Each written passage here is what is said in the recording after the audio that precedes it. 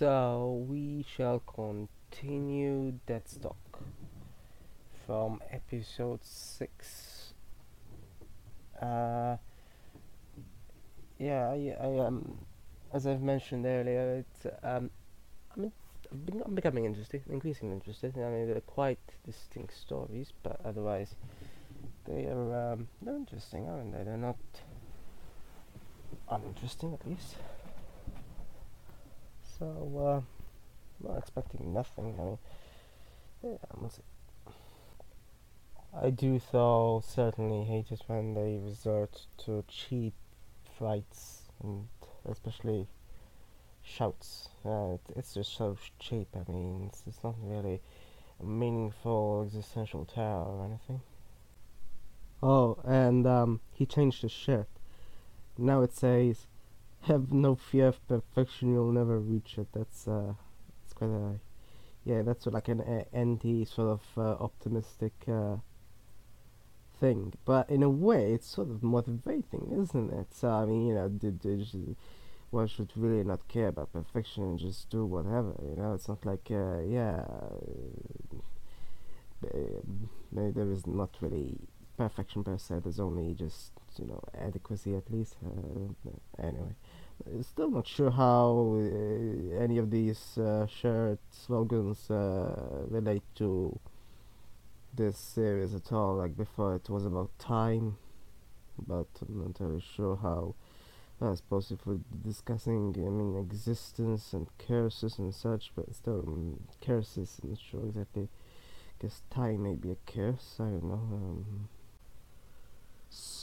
Yeah, the sixth episode seems it included quite a few ideas that were quite expansive. So, about mortality, life and death, and its math still didn't seem conclusive despite concluding.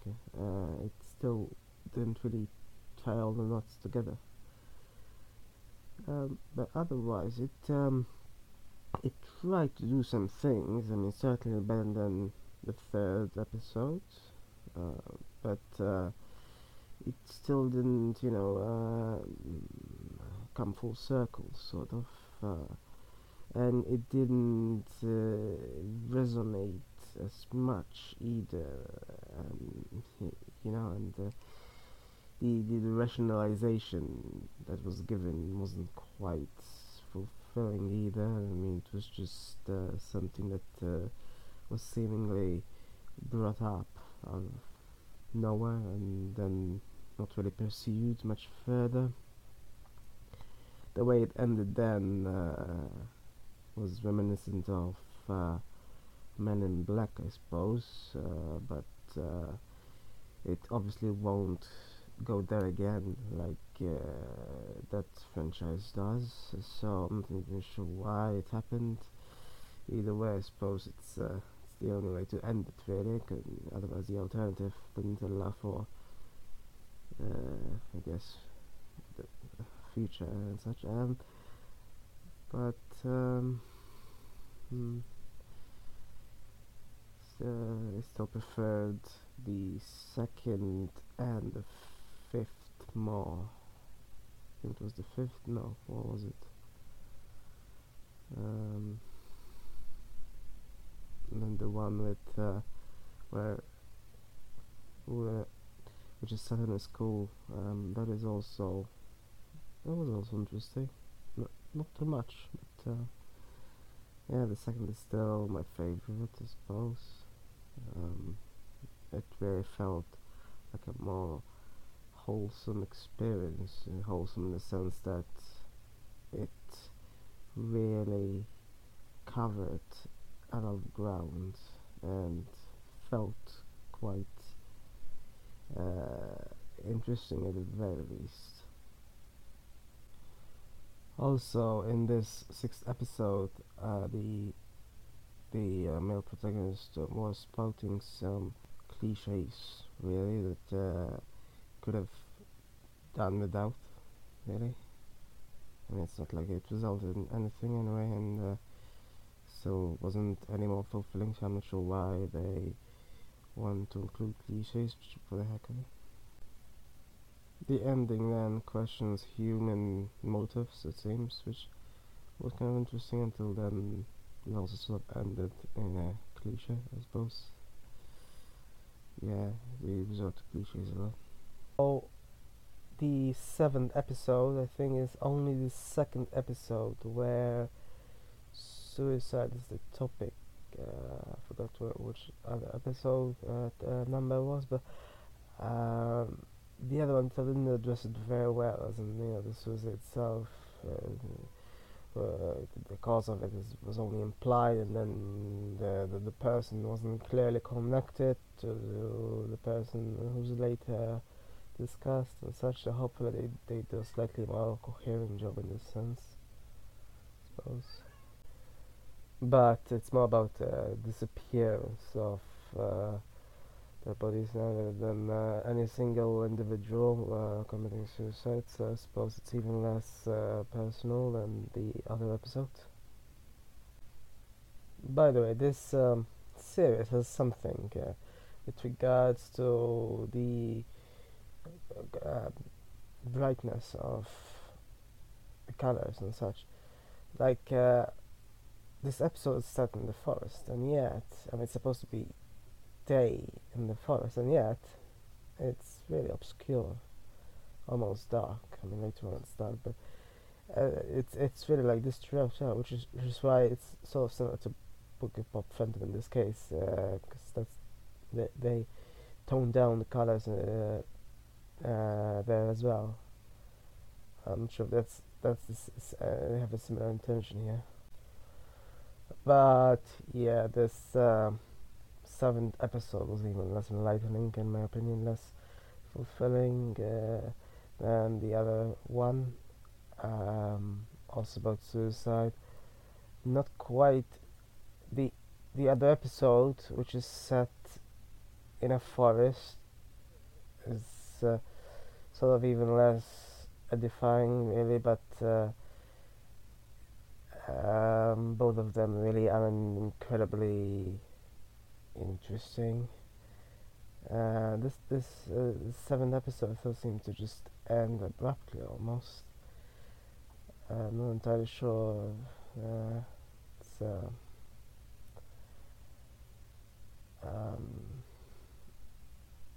it wasn't really.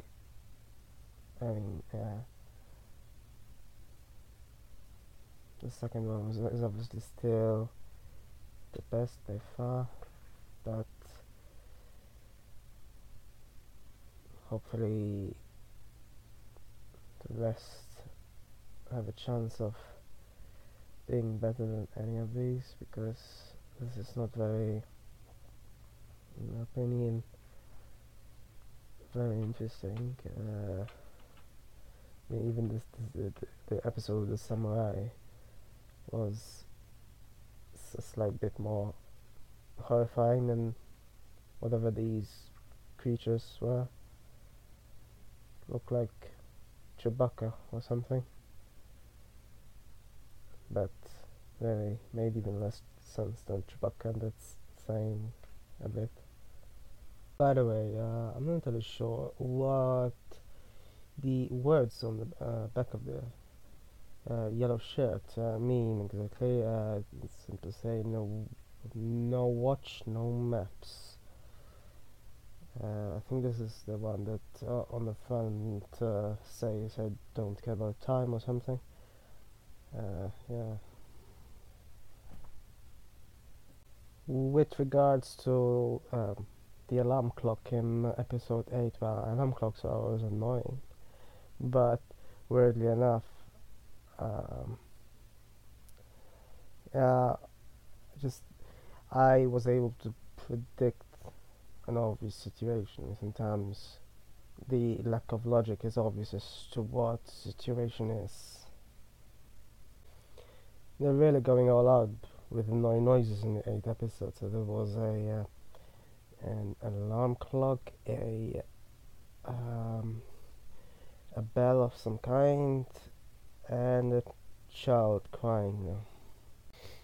Also, strangely enough, there seemed to be a subtitling error at one point. Subtitles seemed to be uh, later on. I mean, for at least two sentences that I wanted translated, where subtitles appears much later on, like a minute later or something. And but then I think they fixed themselves suddenly magically at 13:49. Strangely, maybe the producer's working on the subtitles as well. Yeah, I like the ending song even more so. In the 8th episode, it was much more appropriate than most other episodes. Uh, I suppose it kind of is when one is dealing with sort of pathos inclined narratives. Uh, and yes, I suppose what happened makes sense in a way. One could sort of predict it, but not that much. I mean, the mother was there what two other times before, so she wasn't exactly there very often anyway. But yeah, so this was an episode that focused exclusively almost on the male protagonist. Uh, but yeah, so this is also the first episode which ended on a cliffhanger practically, and that doesn't normally happen. So from a preview, I didn't watch everything, but well, it continues on. It should really, otherwise cliffhanger makes no sense. So I wonder whether the remaining three episodes will all be about him as well, because I don't know. This was at least. So yeah, this could prove to be interesting, and I quite liked how this was both creepy and filled with pathos as well. Mostly creepy though. The letter at the end there. Uh, what I didn't like obviously were all the annoying sounds, but I guess they did that for a reason, for a symbolic reason. There was also a telephone as it happens, but didn't ring for long anyway. Uh, yeah, and actually, this episode also made more sense of the one in set in the pub where, although the next one probably possibly make more sense since it will go into what Sama did, and Sama was involved in the pub. He got drunk for some reason and then left though. But yeah, what happened there, with regards to what the male protagonist said at the end to the mother, I thought it was cliched at first, but I suppose in this context it makes slightly more sense and slightly less cliched, I guess, in context at least. Yeah, it's this was a crucial episode, I suppose. So yeah, the 10th episode is implying that this is some weird version of X-Men, apparently. Well, of course, there's been all sorts of paranormal stuff, from cases to possession. Of course, there will be telekinesis. I'm surprised there hasn't been teleportation yet. What else could we tell her?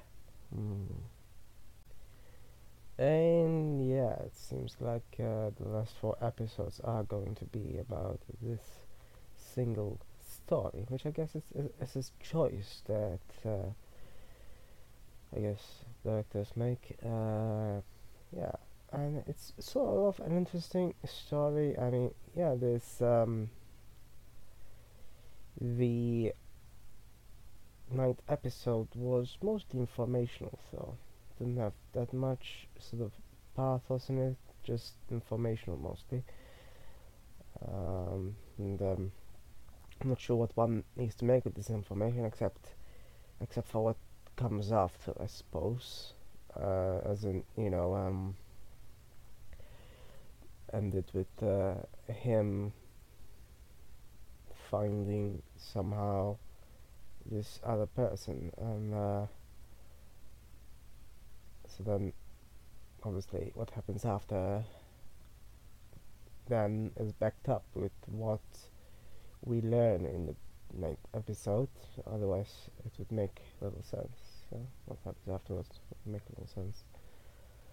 I mean, it still makes little sense, but anyway, this is, I suppose, you know, yeah, it's always been fictional, this sort of fiction anyway, and but yeah, interesting, I suppose, as usual. Just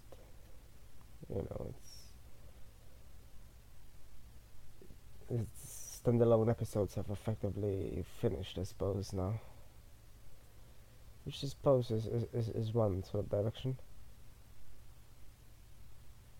I still prefer though the kind of preferred standalone episodes, but this could work as well, I suppose.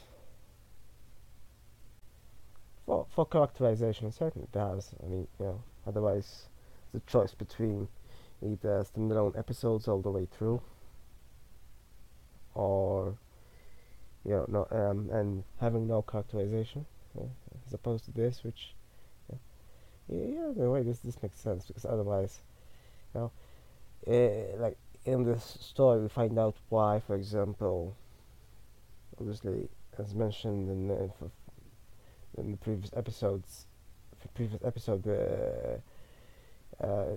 makes sense of why he was talking about mothers generally, I suppose. So in that episode where in a pub and such, and then this one sort of find out who the pub owner is as well. Not that pub. I think it's a different pub actually. So there are two pubs, but the other one, where Sayama regularly visits, and sometimes the male protagonist does as well.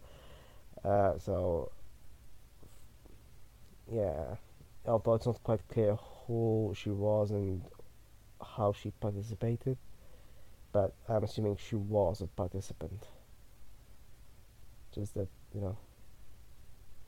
she did at least talk to his mother before. But anyway, yeah. So it's 3 episodes that the arc consists of, not 4 clearly. That was quite a nice ending. Yes, it's I like the pathos aspect. This was for more more with pathos than otherwise. It had just a slight bit of gore, but it wasn't overwhelming. Not like the Three Mothers trilogy that was sort of gore for the sake of it, not even contextually very relevant. But yeah, this made sense. Uh, as usual, I like how the characters interact with each other. The three mainly, and it was an interesting conclusion. Although, yeah, this would have made sense if it was the last episode. I'm not sure what the 11th will be like now. But in the preview, it seemed like it was about bending spoons. So I guess we're going to tackle the Matrix sort of theme for just one episode. I don't know.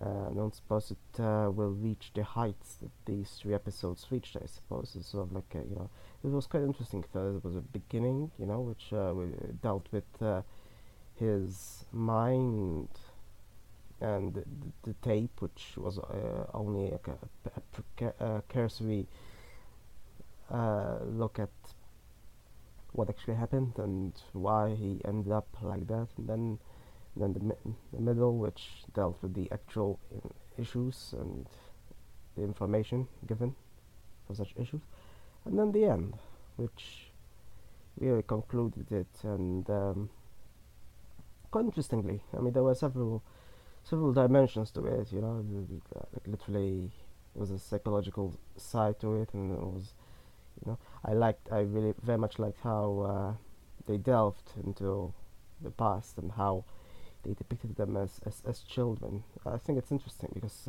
both of them, I suppose, were affected as children, and so they're sort of consoling themselves in that state because they were in that state back then, even though they're no longer in that state now.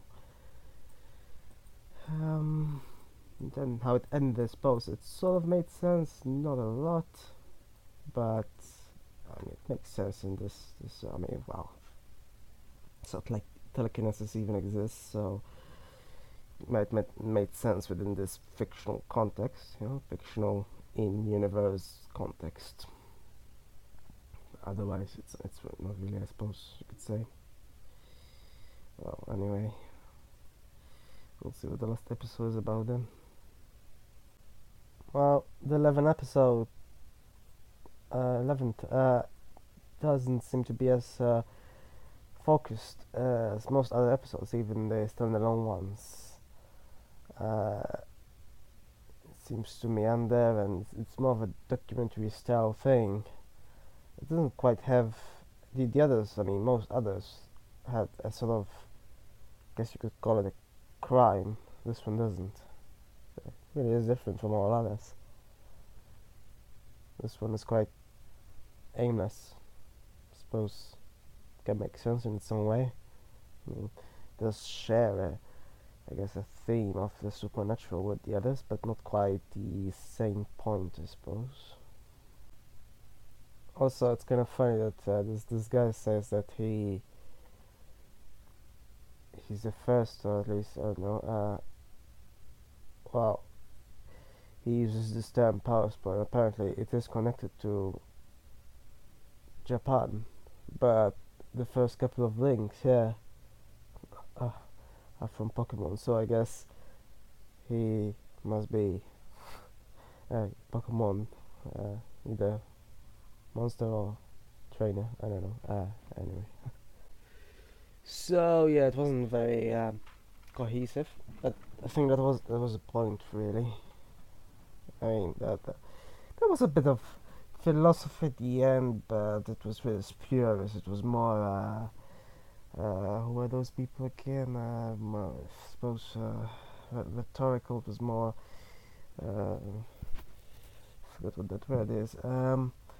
At the end, he broke the spoon instead of bending it, and then I just thought, yeah, that's one way to do it, I suppose. If it's bent enough that it seems like it bends slightly on its own, but then it needs to not fall off. Otherwise, it's obviously pre-bent. That's one way sort of to I suppose feign bending it. Not it can't actually break, obviously, unless the point is to break it. But then it's pretty obvious that it was pre-bent. But otherwise, it was interesting. I mean, with regards to what the shape of a cup is and such. Quite different though, very different from the other episodes. I suppose though they just concluded with that, to make it seem like it's really an effort made out of a documentary rather than a more like every episode. I mean, most episodes were standalone, but they still had this structure of a narrative that began with the investigation and then ended with some sort of resolution. The second episode was still the best, though. I mean, that can't be. I thought it was going to be really one of the better ones. But yeah, then there were a few others that were interesting. I mean, his arc was pretty cool, I guess. Had heart in it, just had some sort of heart, I suppose. Made as much sense as it could within the context. It didn't seem like a documentary as such either. It was more yeah, it was quite a solid narrative. I mean, as an arc on its own, it stands quite well.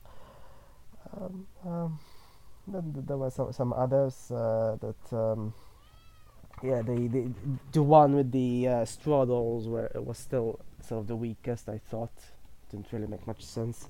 A bit besides this one, I suppose. I mean, you could say this is pretty weak, the very last one, but weak only because it is aimless. But otherwise, it's not. You know, most other films would make it seem like you know, like The Matrix, as mentioned previously. I mean, that well, I mean, you know, that spoon bending wasn't exactly the main point of the plot there. It was only used as a device to show sort of a point, but they still made it seem like it was real, and it really isn't. I mean, sure, it was also perspective, but not quite. It did make it seem like it was. I mean, obviously, it was building up for a bigger narrative, whereas this one wasn't. This was sort of the opposite, really. This was like an anti Hollywood narrative, really, you could say. The main point here was sort of an aimless documentary style thing. I mean, this Kyoto Kun here, he wasn't really. I mean, I don't know if he honestly existed or not. I don't suppose he was, but uh, I find it funny how he had so much hair before in the tapes, and suddenly he has none. Yeah, I'm not sure what they're trying to say there. I suppose there's some sort of message in that, but well, besides that, the one that time simply makes hair fall out. Well, I don't suppose. I mean, hair could become white as such, but I don't know. I suppose he could have decided to cut it as well. If that's more likely. Or yeah, even more so, the fact that he seemed to have Buddhist inclinations, and monks seem to be inclined to cut their hair totally. I suppose as much as in fact, the Matrix did have some Buddhist inspirations as well. So I guess that's some commonality there with regards to spoon bending and Buddhism. I mean, they were both supposed to be about perspective, but as mentioned, this was different. This was aimless, and it was meant to be aimless, I suppose. It could have ended on the 10th episode, but I suppose they just wanted to say, yeah, this should be aimless, and we'll continue aiming to be aimless in a way. I'm not sure if they actually intended this series to continue or not, or if it does continue or not. But either way, it was a pretty cool series. Otherwise, I mean, it wasn't all weak. There were some parts that were weak, but otherwise, it's still interesting in a way. I mean, it's not like they were. It wasn't one of those the type of the type of television that oh yeah, it's automatically real, everything that is happening is real, don't even question it. No, they did question it. Even this very last episode they did. Even the one who was supposed to be bending spoons questioned it. That's should be really. The other types of stuff, it's just nonsense, really. I mean, because ultimately it is nonsense, but it's a sort of interesting entertainment. It's just idiotic though when you assume that it is real.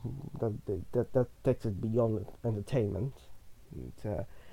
And, you reach a point when it can potentially become dangerous. So I think it's preferable to just be aimless in this way, just like the last episode here showed. Rather than make it seem like it's something that makes sense when it doesn't really.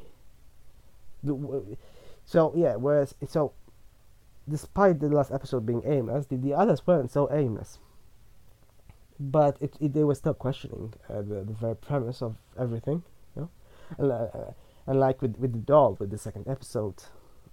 um Sure, they didn't quite question the fact that maybe the doll doesn't really live maybe it is inert after all. I mean, it's all within a context, I suppose. So, the fact that the doll suddenly distorted its face, doesn't mean. I mean, at that exact moment, you don't. The viewers might wonder whether that can happen for real, and it can't happen for real. Obviously, I mean, it's not like a second later it didn't return to normal, but it's within the context. It was what it is. I mean, it doesn't make it necessarily any worse. It just happened, and within the context, it made sense in a way, in a fictional context. Ultimately, this isn't a real documentary. It's presented as a pseudo documentary. Otherwise, it does have elements of normal filmmaking as well. But yes, it is interesting in a way. Yeah, I mean, they did focus on random standalone elements for most of the series, but then had an arc. Yeah, that was 3 times as long as most other standalone episodes that focused on the male protagonist, and it was interesting in a way. Ultimately, yeah. I've never seen any of the actors before, so I don't know. I suppose it could be interesting to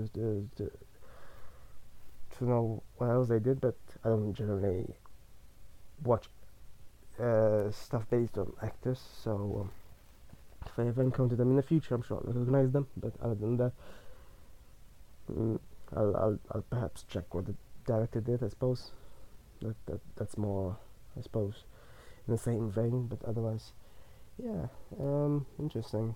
It was just like the episodes themselves. I end up on this completely randomly, just checking through the horror genre listings, and in fact, it was simply near that friend that which I watched before I started the series. So as simple as that. I was simply on the the point where the listing starts and continues with the word dead, and that's pretty much it. So, and that stock in the sense, I suppose, refers to the fact that they're old tapes. Well, I mean, that is also very much involved, but that stock in the sense is about. Uh, yeah, VHS is quite strange seeing them again after so many years. They're really not very much used these days. But I suppose if you have old stock, then it would be VHS or maybe Betamax or something. It was VHS in this case, I suppose. Um, well, yeah.